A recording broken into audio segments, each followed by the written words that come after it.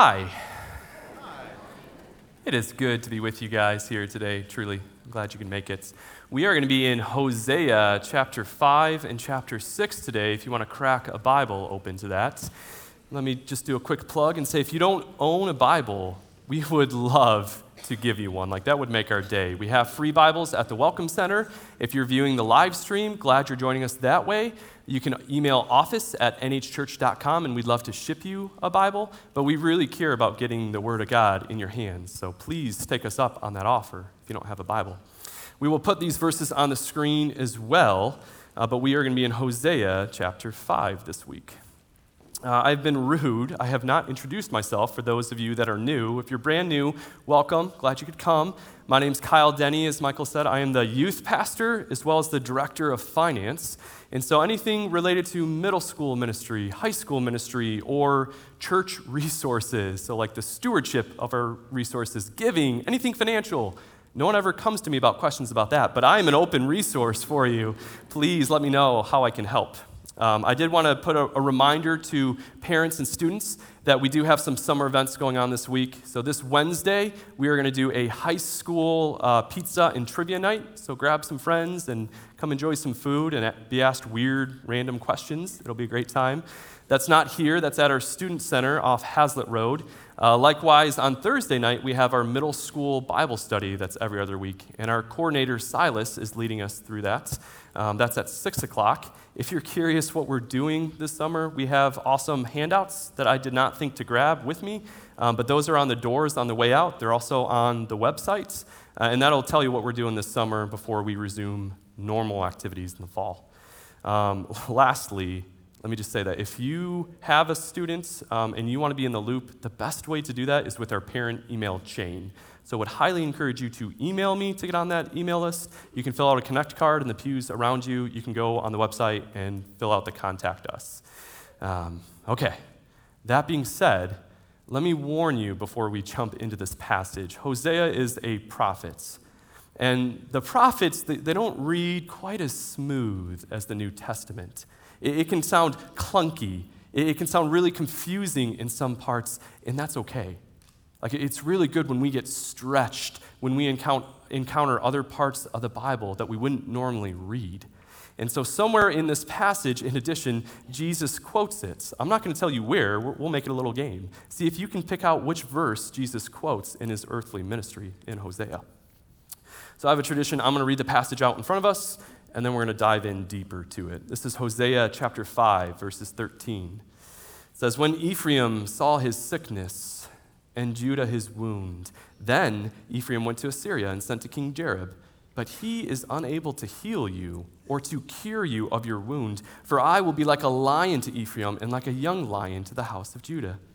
I, even I, will tear to pieces and go away. I will carry away, and there will be none to deliver. I will go away and return to my place until they acknowledge their guilt and seek my face. In their affliction, they will earnestly seek me. Come, let us return to the Lord, for he has torn us, but he will heal us. He has wounded us, but he will bandage us. He will revive us after 2 days. He will raise us up on the 3rd day, that we may live before him. So let us know, let us press on to know the Lord. His going forth is as certain as the dawn, and he will come to us like the rain, like the spring rain watering the earth. What shall I do with you, O Ephraim? What shall I do with you, O Judah? For your loyalty is like a morning cloud, and like the dew which goes away early. Therefore I have hewn them in pieces by the prophets. I have slain them by the words of my mouth, and the judgments on you are like the light that goes forth. For I delight in loyalty rather than sacrifice, and in the knowledge of God rather than burnt offerings." The word of the Lord. When was the last time you heard a sermon out of Hosea, right? Let me throw some boundary markers down so you can get your bearings on where we are in the biblical narrative.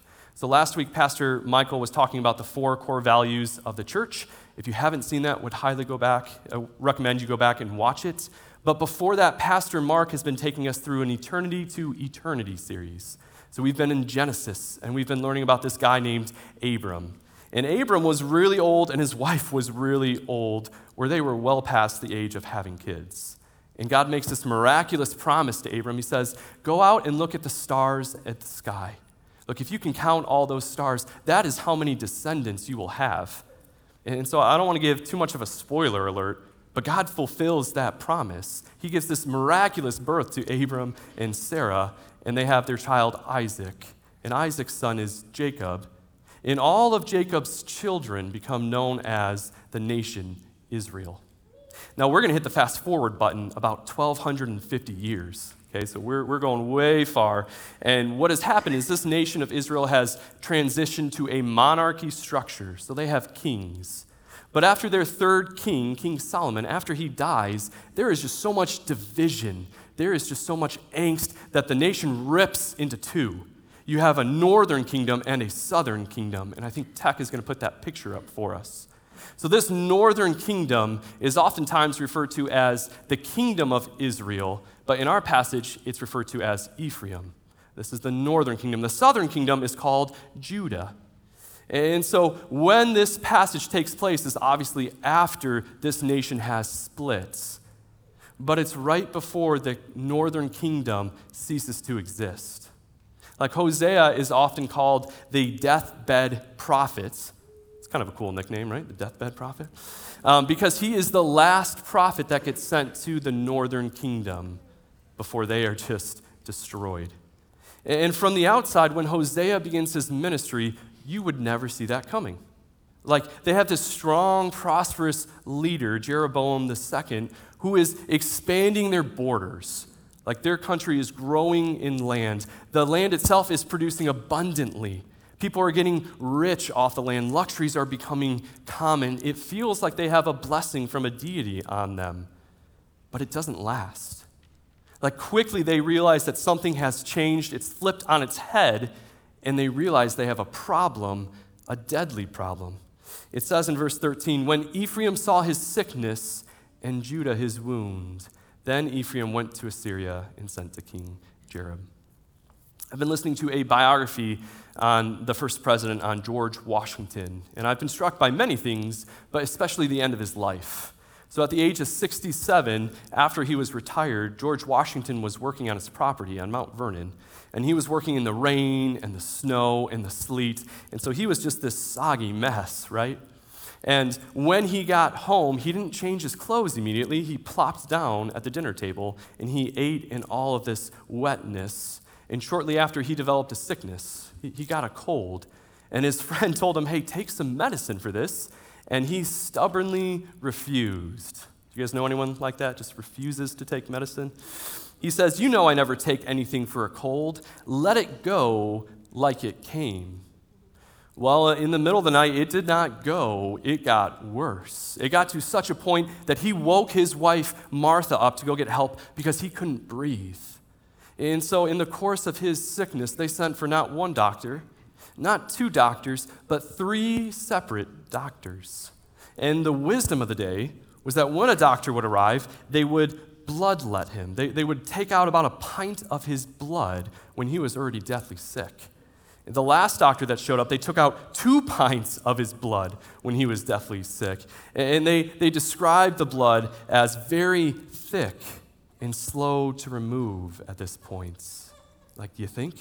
It's likely that George Washington lost 50% of his body's total blood supply. And they tried other things as well. They tried inhaling steam from a teapot filled with vinegar and hot water. They tried putting ointment on his throat, but it wasn't long before George Washington passed into eternity. It didn't work. I tell this story because President Washington and the doctors, they knew something was wrong. Like, what started out as this minor sickness, this minor cold, quickly became life-threatening. And they kept calling more doctors, but they resorted to bloodletting, which rather than fixing the problem, it accelerated the problem. And this is exactly what is happening to the nation of Israel at this point. The nation, both kingdoms, it says Ephraim, the northern, and Judah, the southern, it says that they have this sickness and this wound. When you combine these words together, you get this picture of a running, infected wound with pus spilling out over the top. That's gross, right? But it's meant to tell you that it's not just this minor cut. Like, it's not a paper cut that they're dealing with. This is life-threatening. These wounds were often thought of as fatal before we had our modern medicine to deal with it. And so something has changed. They went from prosperity. Man, they went from having all these luxuries, all of this wealth, to suddenly knowing they have a life-threatening problem.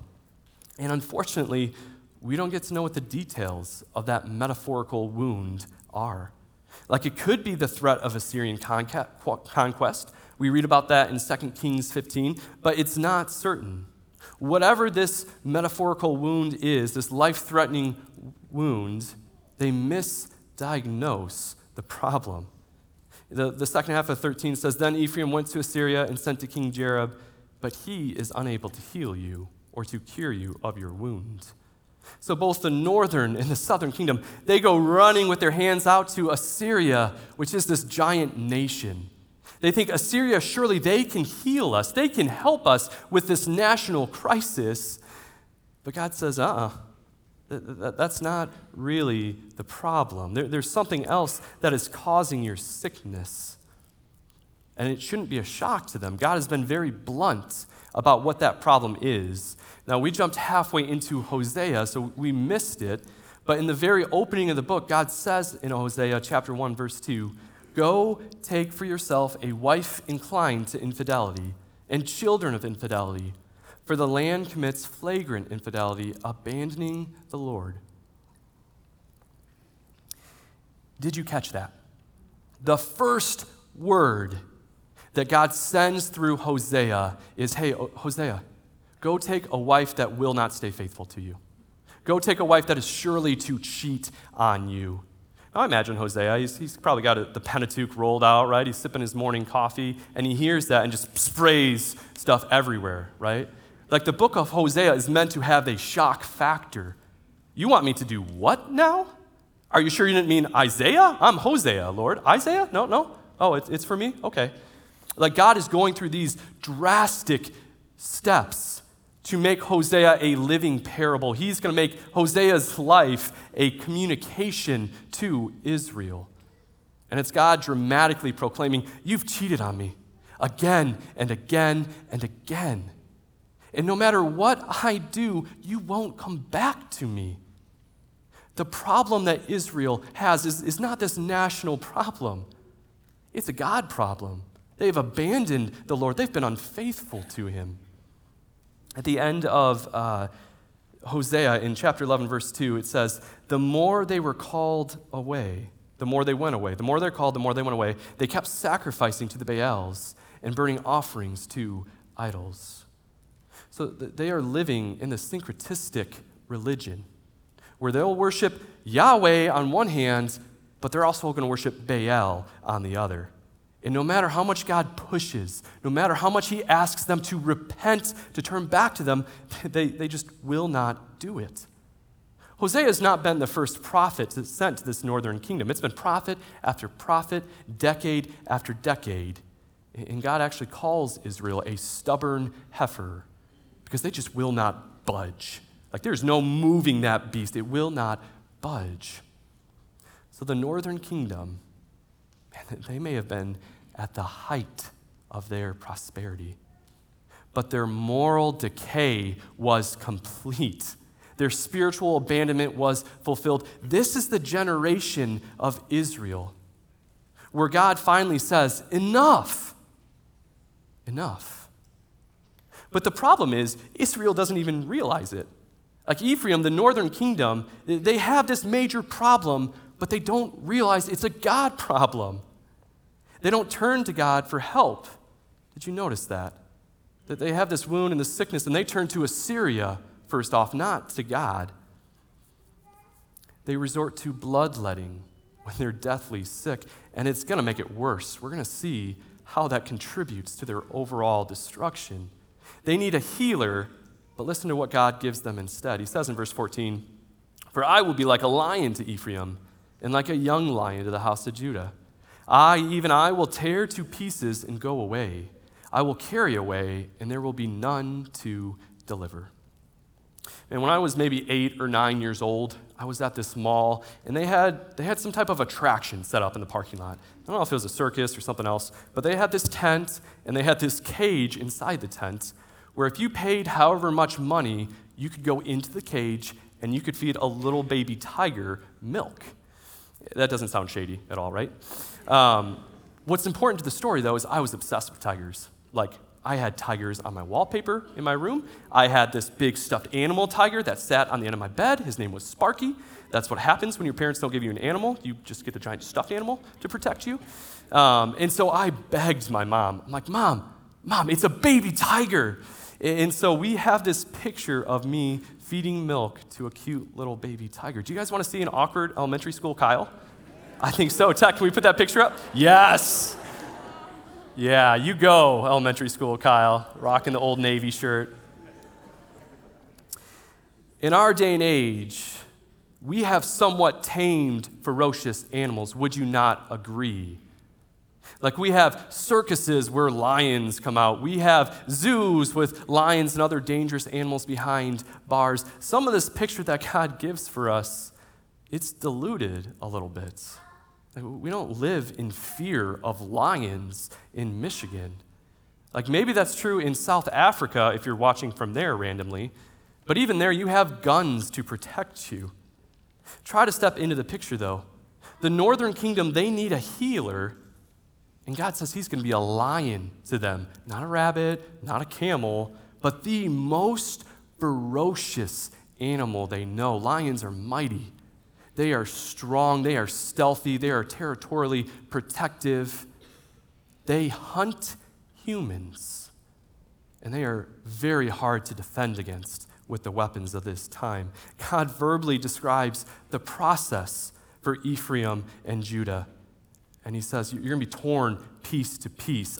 Even I, will tear you piece to piece, and I will drag those bloody carcasses into the desert. There's going to be a red trail that follows behind you, and none can save you. What do you do with that? Like, does that make you uncomfortable? I thought God was love. You're telling me that God would destroy a nation, that he would destroy his own nation? That he's some type of cosmic bully? And I think that our culture, I think our broken nature, surely the devil and his cronies, they love to spin the narrative. They love to twist the picture to become something that it's not. The nation of Israel is not a victim of God. God is not too harsh. The nation of Israel has rebelled to him. They are rebelling against goodness itself. And I think sometimes we've leaned so far into how loving and how merciful God is, which he is. But we miss the other side, that God is also strong, he is righteous, and he is serious. He is a judge, and he's a perfect, righteous judge at that. If your picture of God is that he's going to let you do whatever you want to do without ever having consequences, you have the wrong picture. Look at Romans 2:4 with me. Paul writes, "Or do you think lightly of the riches of his kindness and restraint and patience, not knowing that the kindness of God leads you to repentance? But because of your stubbornness and unrepentant heart, you are storing up wrath for yourself in the day of wrath and revelation of the righteous judgment of God." Look, if your picture of God is that he's going to let you do whatever you want to do, and that there won't ever be any consequences, you have the wrong picture. Yes, God is patient. Yes, he is loving and he doesn't punish all evil right away, but that patience is meant to be a kindness. It's meant to give you time to repent, and Israel has run out of time. Like, first and foremost, God is saying this is a God problem. You can't walk away from that. You can't skirt around it. God is the cause of this problem that Israel is facing. And there is no human solution for it. He says that there will be none to deliver. This is what happens. Assyria comes in around 722 BC and just destroys the northern kingdom. The nation they thought might be their solution, the ones they ran open arms to, was bloodletting. That nation became their doom. They were conquered. They were torn from their homes, sent away from their cities, and put into captivity. And God stands behind it all, and he says, it's because of me. It's my judgment on you. Even I, will tear you. But on the brink of that destruction, even with a faithless nation who has cheated on God again and again and again, his love is so pure. He is such a God of love that he's not going to abandon them. This is not God saying, I'm done. Listen to what he says. He says in verse 15, I will go away and return to my place until they acknowledge their guilt and seek my face. In their affliction, they will earnestly seek me. Like, you see God's love begin to glimmer. Even in the harshest punishment, God's saying, it's not over. I haven't abandoned you. I haven't given up on you, Israel. God's punishment is not to destroy the people completely. This is not an embittered God who's just like, I'm done, I'm out, you're on your own. No. It's not to destroy the people completely. It's to bring them completely back to him. It all pivots on one word. It pivots on until. It is a God problem, yes. And so it needs a God solution. And that solution is rooted in God's love, in his kindness. There is a quote from a Puritan pastor, Thomas Watson, who says, God is more willing to pardon than to punish. Do you believe that, New Hope? Whatever you've done in your life, whatever you've done this week, do you believe that God wants to pardon you for it instead of punish you for it? That he delights more to pardon than in the punishment. The Northern Kingdom biggest problem is that they're unfaithful, yes, but also that they don't understand God. Like they refuse to acknowledge that they've done anything wrong. They refuse to ask for pardon, and so the cure is twofold. They have to acknowledge their guilt and seek his face. Now, acknowledge their guilt, we get that one, right? Like when I'm in my house and I hear a big commotion break out in the living room, and I go in and one of my boys is crying, and I say, what's going on here? And he's crying with magnet tiles destroyed everywhere, and my other son is hiding in the corner. I know what's going on here, right? Like my deduction skills, they're a little better than that. So it's not because I really want to find out why he's crying. It's because I want them to confess it. I want them to acknowledge their guilt to me. Like we understand that acknowledging guilt is the first step to reconciliation. But that second one, seek his face, that's a little weird, right? I didn't know God had a face. I thought he was everywhere at all times. What way do you turn to seek God's face? And yet, as I'm talking to you now in this auditorium, I'm facing you and you are facing me. How awkward would it be, how weird would it be if I turned around and I gave my whole sermon like this, and you guys couldn't see any of my facial expressions, and all I did was turn my back to you? What if I turned my mic off? Right? Like it's really hard to hear me. I have a loud voice. There's probably some of you that don't understand what I'm saying. No, I probably wouldn't get invited to speak again if I did that. We speak face to face, right? It conveys communication. It conveys relationship. How insulting is it when you're talking to one face to face and they turn away and walk away from you? Like it seems that they don't want to talk to you at all. What God is saying when he says, seek my face, he's saying, I want to communicate with you. I want relationship with you. God's end goal is not just do what I say. He doesn't want them just to obey rituals or traditions. He doesn't want you just to show up to church on a Sunday. He's after something so much deeper than that. He delights in something deeper, but it doesn't come without true reconciliation. It requires acknowledging their guilt and seeking his face. He says, in their affliction, they will earnestly seek me. And then we get to one of the clunky parts of the passages where it just like cuts out and you're like, what's going on there? God envisions the future Israel doing just that, acknowledging their guilt and seeking him. That's what we get in the first 3 verses of chapter 6. It says, come, let us return to the Lord, for he has torn us, but he will heal us. He has wounded us, but he will bandage us. He will revive us after 2 days. He will raise us up on the third day, that we may live before him. So let us know. Let us press on to know the Lord. His going forth is as certain as the dawn, and he will come to us like the rain, like the spring rain, watering the earth. God's punishment is not to destroy the people completely. It's to bring the people completely back to him. And that's what we get a picture of in this. The people are acknowledging, yes, God has torn us, but it doesn't stop there. We know that God will heal us. He's a God of love. He is going to bandage us up. And it goes further than that. We're not just going to be this stitched together person. He's going to renew us. We're going to have new life, new energy. He's going to revive us. And he'll raise us up on the third day. And when we hear that, we think Jesus, right? Like our ears ring to what Jesus did on the cross. And that may be the ultimate fulfillment of this passage. But Hosea's day would have no concept of that. Hosea's day wouldn't be thinking Jesus. They would be hearing, God's not going to dilly-dally. Like when you pursue God, he's not going to drag his feet and say, I'll get around to it eventually. No. He is going to come back to them. And it becomes this momentum, this circle going over and over where they want to know him deeper. They want to pursue him better. It says that God's going forth is as certain as the dawn.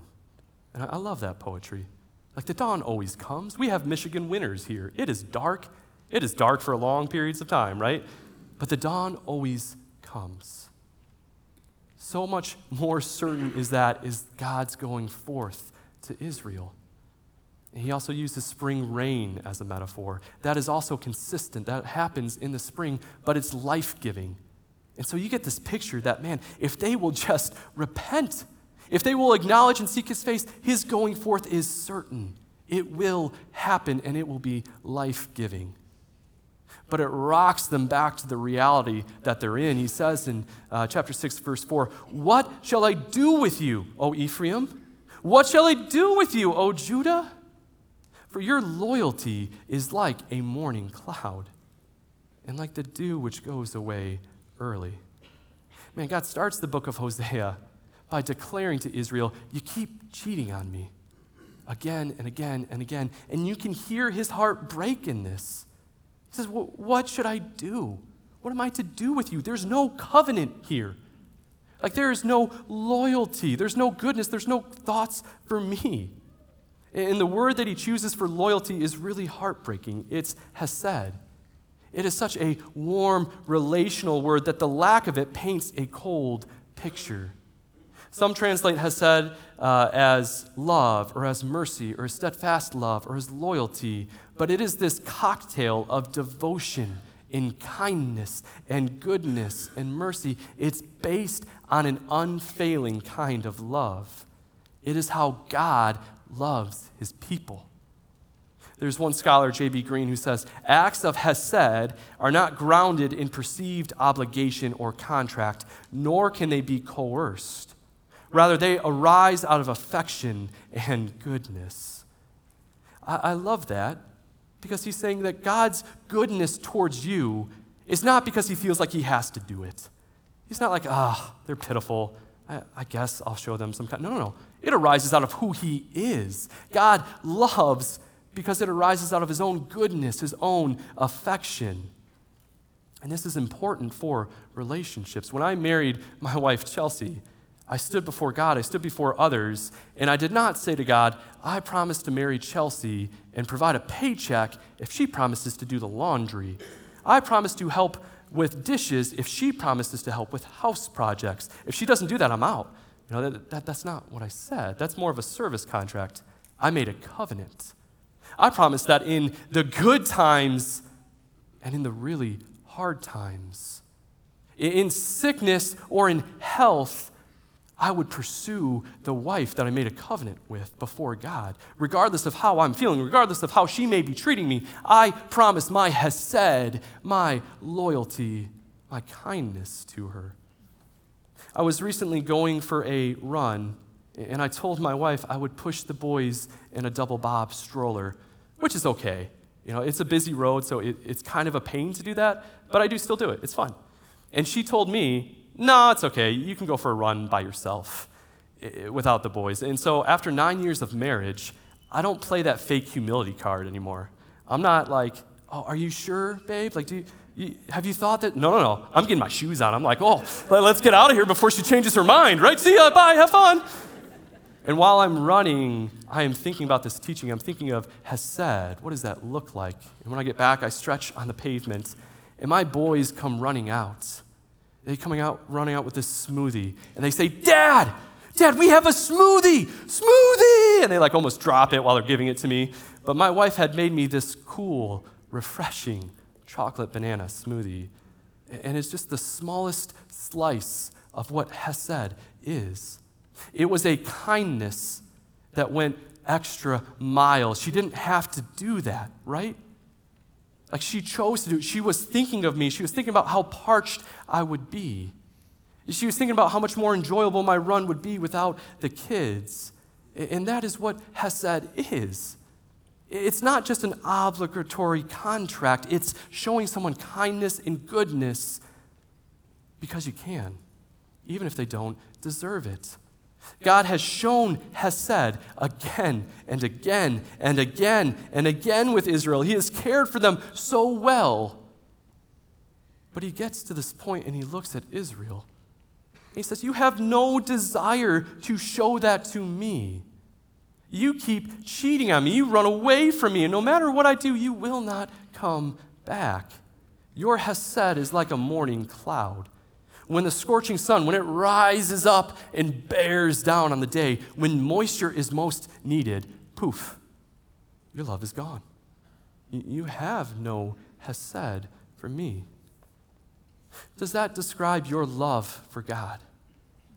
Man, does your love for God quickly vanish as soon as some inconvenience arises? When things get tough, do you ditch God? Israel has no Hesed. It says in verse 5, therefore I have hewn them in pieces by the prophets. I have slain them by the words of my mouth, and the judgments on you are like the light that goes forth. Now, whenever you see a therefore, if you're into circling things in your Bible, that's a great thing to circle. If nothing else, you should pause and reflect. God is saying, because you have cheated on me, generation after generation after generation, because you show no Hesed for me, therefore, because of that, I've hewn you in pieces by the prophets. That's weird. Like, is God giving them machetes to go around? Is this like an ancient purge video that we're going to watch? No. That's not what's going on here. God has given his prophets words of judgment that are sure to happen. He says the judgments will go forth like the light. And if you've ever watched fireworks late at night, you understand this picture. Like, they wait till it gets really dark, where it's pitch black. You can't find the munchies around you, right? You got to bring out your phone to light it up until you see the firework go. You see this blazing streak of light, and then it explodes, and light goes everywhere. It illuminates every corner. And God says, that's what my judgment's going to be. It's going to illuminate your guilt. It's going to cut through the darkness. You think Assyria is going to save you. Fine. Have Assyria. I'll show you what's in their heart. They are going to be the ones that conquer you. They're going to be the ones that enslave you, and I'm going to be standing behind it all.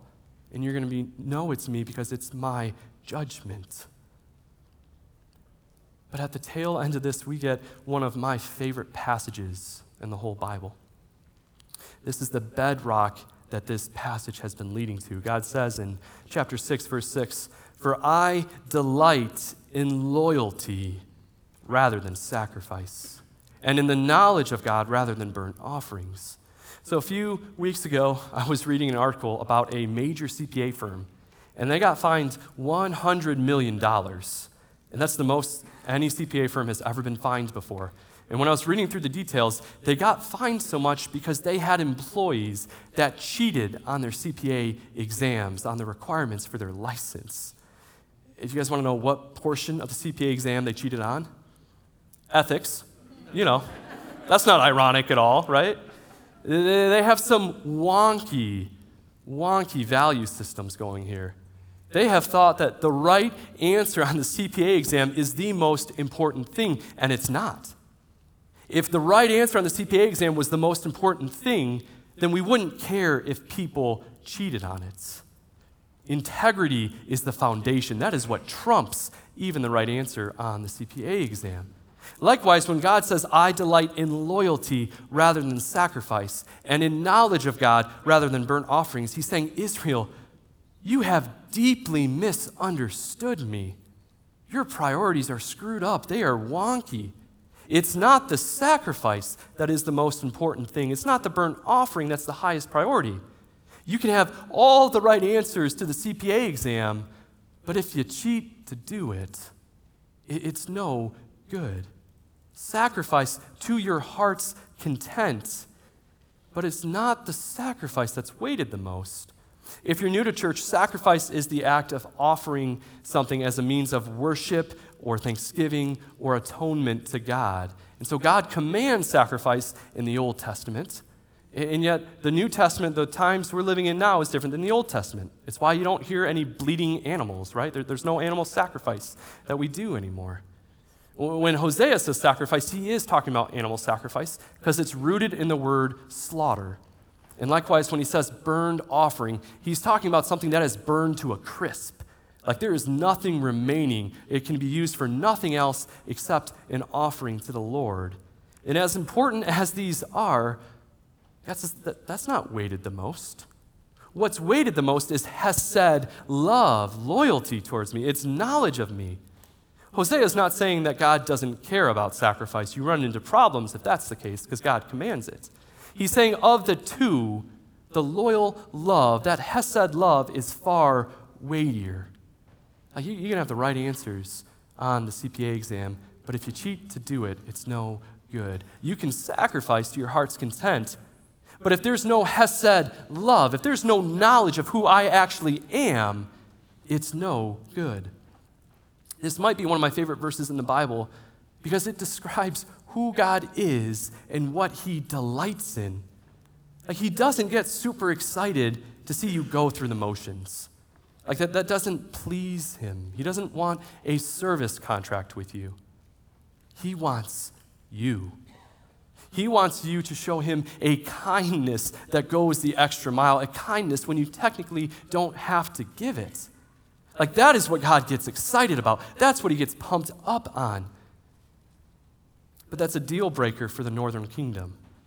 Like, they hear the prophet Hosea, and their response is embodied in a short little bit in chapter 9, verse 7.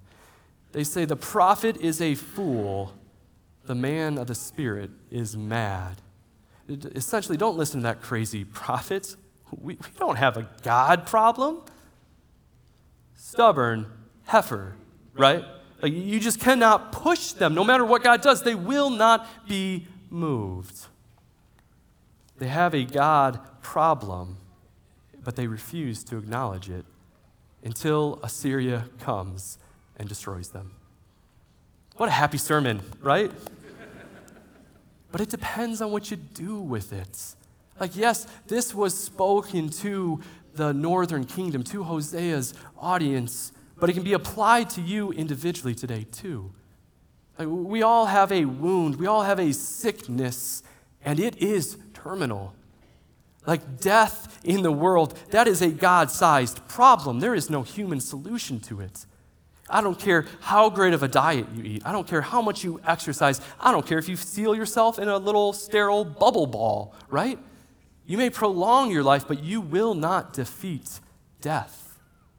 It is a God-sized problem, and you need a God-sized solution. Israel will not have life until they acknowledge their guilt and seek his face. And the same is true for you too. You need to acknowledge your guilt and seek his face to find relationship with God, and the only way to do that is through Jesus Christ. In John 14:6, Jesus says, I am the way and the truth and the life. No one comes to the Father but through me. Okay, God is not some embittered, rageful God. He is a God that desires pardon, that delights pardon more than punishment. So much so that he sent his son to die on the cross. He would willingly take your sin and take the punishment on himself and give you his righteousness if you will but ask. And if this is new to you, please come talk to me. I would love to explain it more in detail. I'd love to share more about it. If God is stirring something up in your heart, don't just sit on it.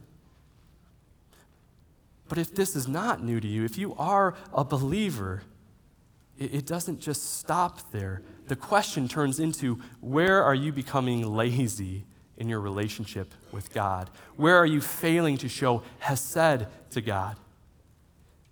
Like our giving here, we don't pass an offering, and we do that on purpose. We firmly believe that your giving is between you and God. And so we don't pass an offering, but that could creak the door for laziness to come in, right? How do you give your time? Is it towards God things? Is it towards kingdom things? Or is Sunday morning all that you will give to God?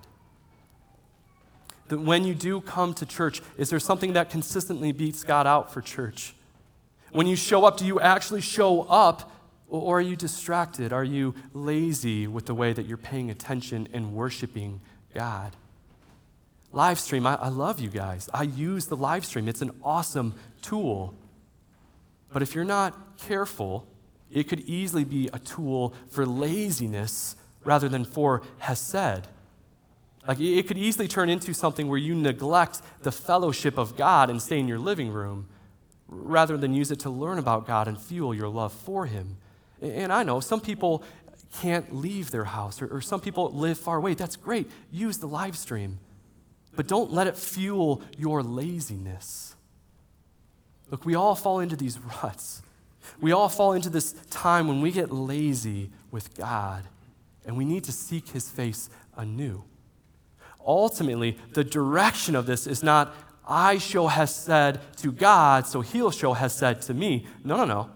God has shown you hesed when you were in open rebellion to him. He has shown you hesed when you didn't know about him. Like we love because he first loved us. It is just a reflection back to the goodness that we've seen, that we have experienced with God. Now, I don't know about you, but I will give my life for a God that delights in hesed more than ritual observation. I will worship forever a God that delights in hesed rather than sacrifice and burnt offerings. And I will, because he's declared that I am his and he is mine. If you don't know about that, come see me. I would love to share that with you. Let me pray to end our time, though.